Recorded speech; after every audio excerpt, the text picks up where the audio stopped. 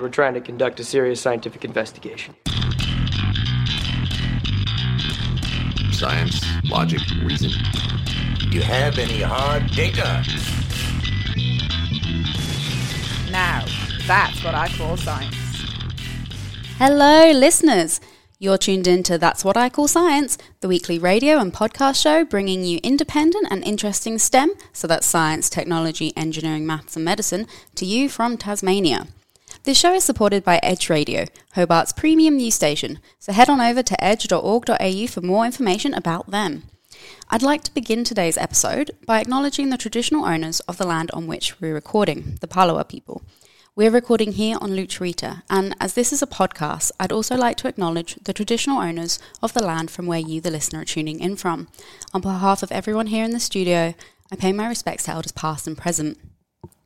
My name is Ollie Dove, and I'm joined today by our guest, Dr. Amy Coughlin, from the Institute for Marine and Antarctic Studies. Last week we heard about seabirds, and this week we're going to be staying in the water, as Amy is also a marine ecologist, but with a different kind of water animal. So thank you so much for coming on today, Amy. And it's funny, Amy and I work together and we've known each other for several years. We're friends. She's an amazing human. But it's so funny how you can know someone for so long, but then the actual knowledge of what you do day to day in your research can slip away. So I'm excited to hear all about your past, present, and future in marine science. And to begin, we're going to take it right back to the beginning. How did you end up in marine science? To begin with, when I was a child, I wanted to be a butterfly and feather collector. Ooh. So I didn't really know if that was an actual job. It's just that I really like to collect butterflies and feathers. And then my brother wanted to be a marine biologist, and like a lot of younger siblings, I wanted to do whatever my brother wanted to do. So it's just really fortunate that he wanted to do something that I really like doing. Wow, I never knew that. So after school then, did you study marine science? Yeah, I actually went on to study marine science, and my brother went on to do art. Oh, wow, you completely switched. Yeah, we switched, yeah. Oh, wonderful. And you've just finished up your PhD. So what was the gap between that undergraduate degree and your PhD? So during my undergraduate, I was in Perth, Western Australia, at the University of Western Australia, which is a really beautiful institute if you ever get a chance to see it. It's big sandstone buildings. It's right on the river. There's dolphins that jump that you can see at lunchtime. And I really connected with some of the professors that I had there. So at the end of my undergraduate, they offered me an honours, which I did looking at this technology using cameras and trigonometry, which I never thought I would use outside of high school. I was like, why am I learning about triangles? Where you use two different cameras and you can...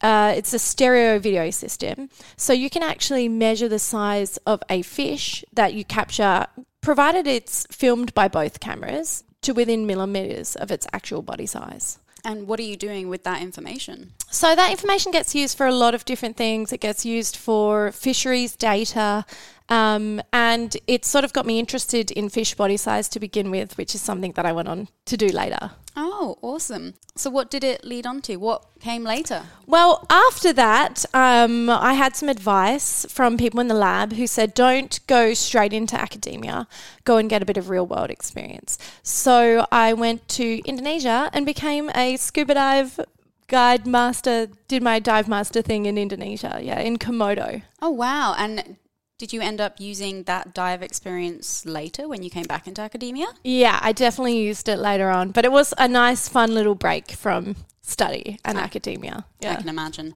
So if you were originally from Western Australia, how did you end up in Hobart, Tasmania?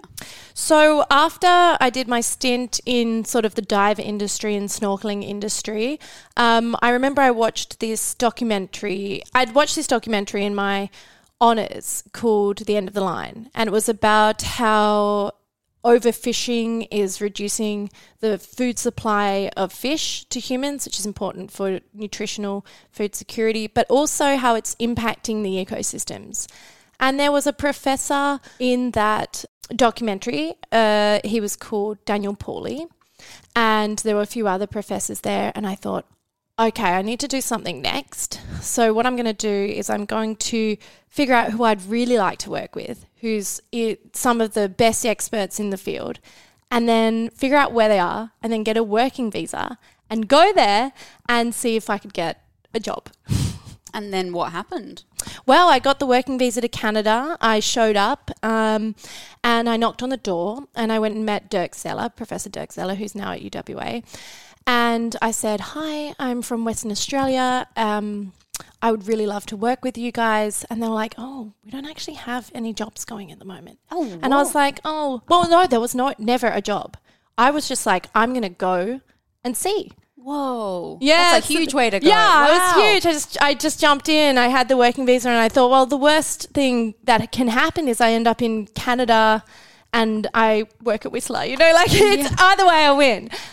Stick with us, listeners, for part 2 as we talk more about that PhD and what Amy was researching.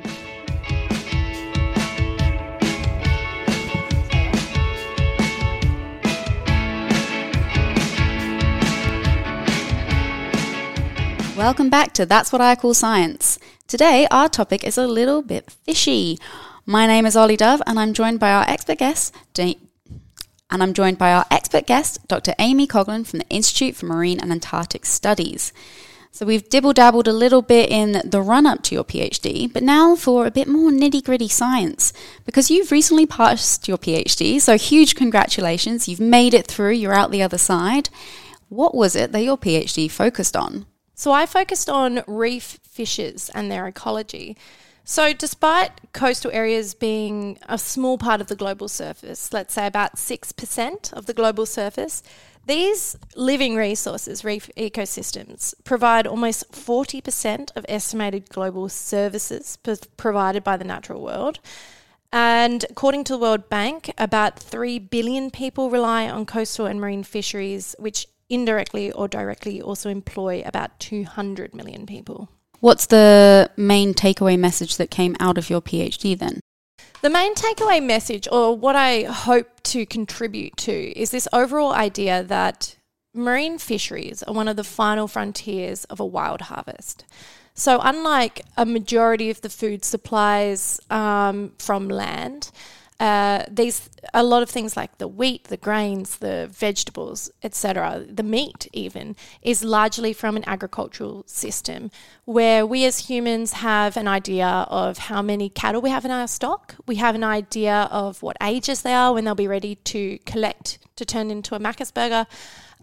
We also know how much fertilizer we've put on how many hectares of wheat. So we have a lot of control over those systems and how much produce we will get at the end of the day. 20% of the global population is reliant on marine fisheries for a majority of their macronutrient supplies in their diets. These are largely not aquaculture. So they are self-producing without human intervention. So I'm interested in how is it possible that with these enormous population just booming of humans, it keeps growing, we keep taking from the ocean day after day after day. How is it possible that these ecosystems are keeping up? And I'm not saying that they're not being impacted by humans, because they largely are. Yet we're still seeing so many people dependent on this resource, and it is to a certain extent fueling a lot of the human population. How is it doing that without us putting in fertilizer, controlling the stocks that we have out there by, corralling these animals into a pen like we do with sheep or cows? So I'm really interested in the ecological functioning that enables this biomass of food to exist. And what was the ecological functioning? So there's quite a few facets. So it's definitely not a simple question. And I decided to just focus on a couple of those facets. One of the things that I looked at was the supply of original energy. So in ecological systems, we have light that is inaccessible to organisms, which gets transformed into a form of energy that we can consume, which is largely carbohydrates from plants on land. in the marine system, though, there's not only the sort of equivalent of land plants, which would be your macroalgae and your seagrass and your different benthic primary producers, but there's also this stuff floating through the air. So if you imagine that you could just inhale pollen and eat it, that's what phytoplankton is in the marine realm. So there are two sources of primary production, and they're very different in how they respond to environmental stresses. And what is that difference? Well, phytoplankton is sort of a food source that has a very quick turnover in terms of if there's a sudden impulse of nutrients, the phytoplankton can react quite quickly, but then they also react quite quickly. If there's a lack of resources, it's suddenly like a desert situation, there's nothing they can eat, well then they're also going to respond quickly to that. Benthic primary producers often have resources built up in their larger bodied structures that mean that they can survive periods of low nutrients. However, phytoplankton can be produced elsewhere and imported by currents, whereas your local source of primary production is really dependent on what's happening locally. So if you have a sea urchin outbreak, then your local large-bodied sort of phytoplankton and seagrass and things like that can be impacted by an outbreak of a predator or a herbivore that's happening in that area. Another aspect of my PhD was looking at how the body size of animals can impact the ecosystem functioning. So unlike on land, where animals are pretty much sorted into being a herbivore or a predator from birth, a small-bodied zebra is still going to eat grass when it's a large-bodied zebra, and a small-bodied lion is still going to eat meat when it's a large-bodied lion. In the marine realm, what you eat and your ecological role as predator or prey can largely be determined by your body size. So it's quite possible that you will have something that is a small-bodied individual, which is, let's say, predatory, feeding on little amphipods or something like that. And what's an amphipod? Oh, like a small insect, let's say. Nice. But a water insect. Yeah. Crustacean. So you could have something that is feeding, and in that role it's a predator, it's feeding on another animal, but when it gets large enough, it could become a herbivore. Oh, that's not the way round I was expecting you to say it. I thought if they're bigger, they'd be able to become predators. Well, and the other thing is that a lot of fish are gape limited. So if you imagine not having hands and you can only open your mouth so wide, and you're swimming around in a swimming pool and someone is saying you can eat some apples or you can eat some cherries, and they're floating around in the water. You have no hands. So you're not going to it's going to be quite difficult to bite the apple, and also the apple's going to float off, and then someone else might bite the apple. But if you go for something a lot smaller, like a cherry or a grape, let's say, because that doesn't have a dangerous seed, you can just swallow it whole. So a lot of marine predators are limited to what they can fit in their mouths. So as you get bigger, you can fit bigger things in your mouth. So you can eat bigger prey. So the consequence of only being able to eat things that are smaller than you means that we end up with something like a tuna that can eat a little whatever fish it finds, and then a shark which can eat a tuna, and so we get these increasingly large predators the higher we go up the food chain. And I think that there are often memes about that, like the big fish eating the smaller fish, eating the smaller fish, eating the smaller fish. So that's not really something we see on land, but it is something we see in the marine realm. And actually, this has a lot of flow-on effects for how ecosystems are structured. So if I'm understanding you correctly, the ecological role of a fish changes as its body size changes? Yes, and actually large-bodied fish are some of the most important fish in an ecosystem. They produce the most offspring, so they're really important if you want to keep catching fish into the future.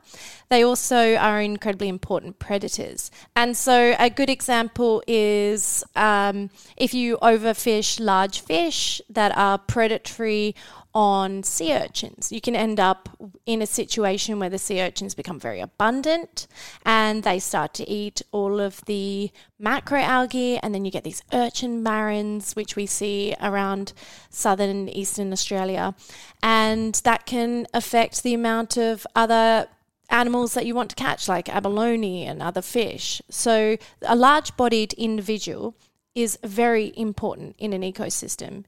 And unfortunately, people like to catch the biggest fish. So what I'm working on at the moment is a project supported by Pew Fellowships in Marine Conservation, and it's looking at how the lack of conservation of fish body size is starting to affect how ecosystems function. So the fact that we are targeting largely these big-bodied fish, how is that affecting the ecosystem? And also how can we get information on what the body sizes are in the environment? Awesome. Incredible work. Stick with us for part 3, listeners, as we talk with Amy about some of her fun adventures underwater.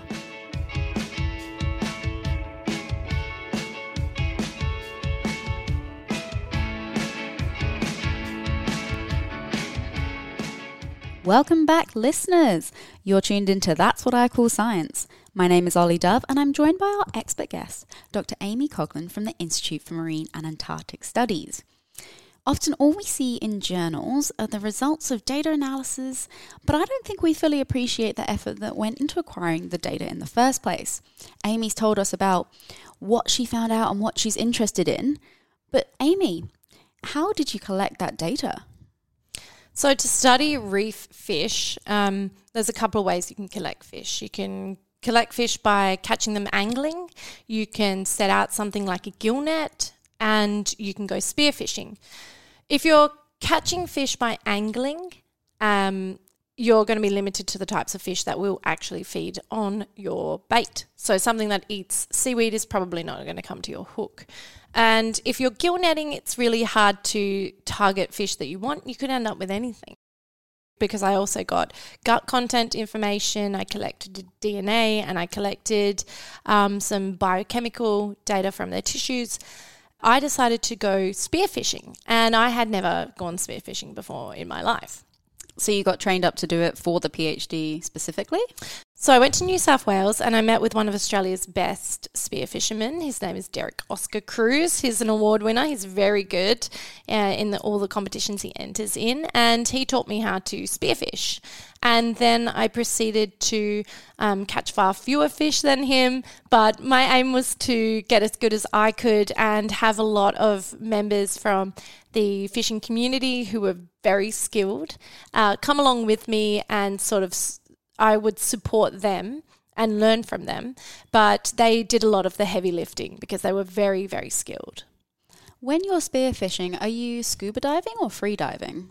I did begin scuba diving, and this would involve having to have a shark shield on me, which is a long whip-like appendage almost that you wrap around one end around your ankle, and then you have this long whip that sort of flails around you in the current, and it's electrified.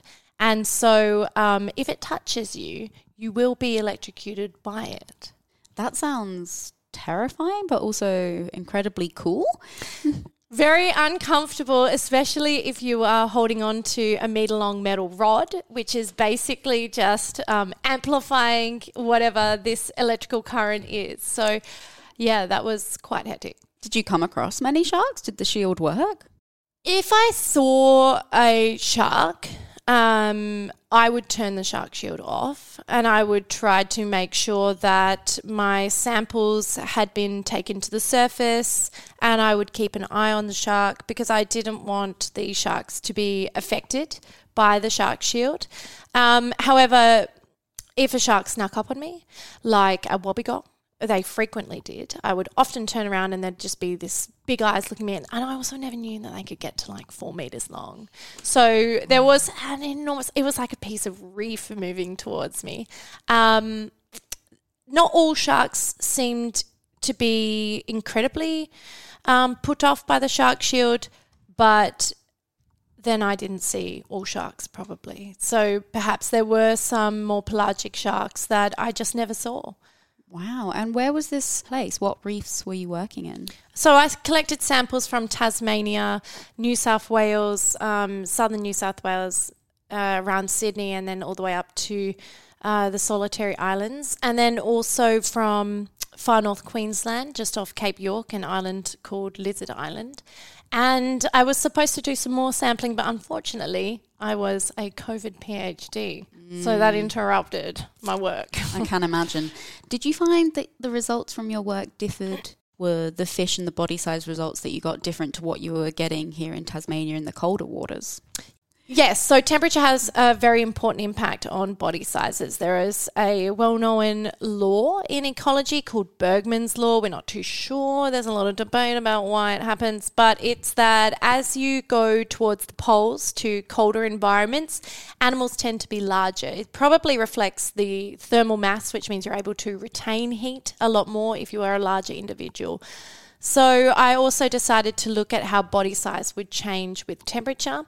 And we are finding some very interesting results. There was a really good study by someone in my lab looking at if we fished out the largest individuals and we subjected ecosystems to global warming, we found that there was a bit of a crash in recruitment for fish in those environments. Whereas if you kept the large fish and you subjected the system to warming, you kept actually a pretty stable environment. So body size and warming are very important. They do interact, but this is still an area of active research. How interesting. What would you say is the most memorable moment that you've had underwater? I think it would be the time that I had caught a fish and there was a tap on my shoulder and it was my dive buddy, and I looked at them and I was like, I'm really busy dealing with this fish that I've caught. And then the tapping got more aggressive and I was like, I'm really occupied. I'm looking at you and I'm not seeing what you're seeing. You're very limited communications, and this is all happening within about a 5-second space. So, there's not much going through my head. I'm just looking at this person like, I'm busy. And then my dive buddy just grabbed me and pulled me upwards. And in the process, I spun around. And that's when I saw that 4-meter wobbegong approaching. And it was just shock, because up until then, I'd maybe seen ones that were a meter and a half, 2 meters maximum, maybe 2.5 meters. I was like, whoa, that's big. But I turn around and this is a beast, and it was basically touching my fins, so it wasn't posing a threat. It was probably just a bit hungry and what am I doing, and probably I'm going to push you out the way so I can eat your fish kind of thing. But it was huge, and it was a very memorable moment. Wow, I can't even imagine. This is why I stay with seabirds and work with animals smaller than myself. That's incredibly impressive. Amy, to finish off with, is there anywhere our listeners can find out more about your work? I would direct people to fishsizeproject.org, and this is a project which is getting off the ground running now, but it has some really interesting information. There's also the Marine Predator Lab, of which I'm involved with, and the Size Ecology Lab. Fantastic. Thank you so much for coming on today, Amy. And thank you, listeners, for tuning into That's What I Call Science. We love bringing you STEM-related content, and we really hope that you enjoyed the show. If you did, you can get in touch with us and find out more by searching That's What I Call Science or That Science Taz on Facebook, Instagram, or Twitter. My name is Ollie Dove, and I'd like to thank once more our wonderful guest, Dr. Amy Coughlan. So from us here in the studio, hope you all have a wonderful week.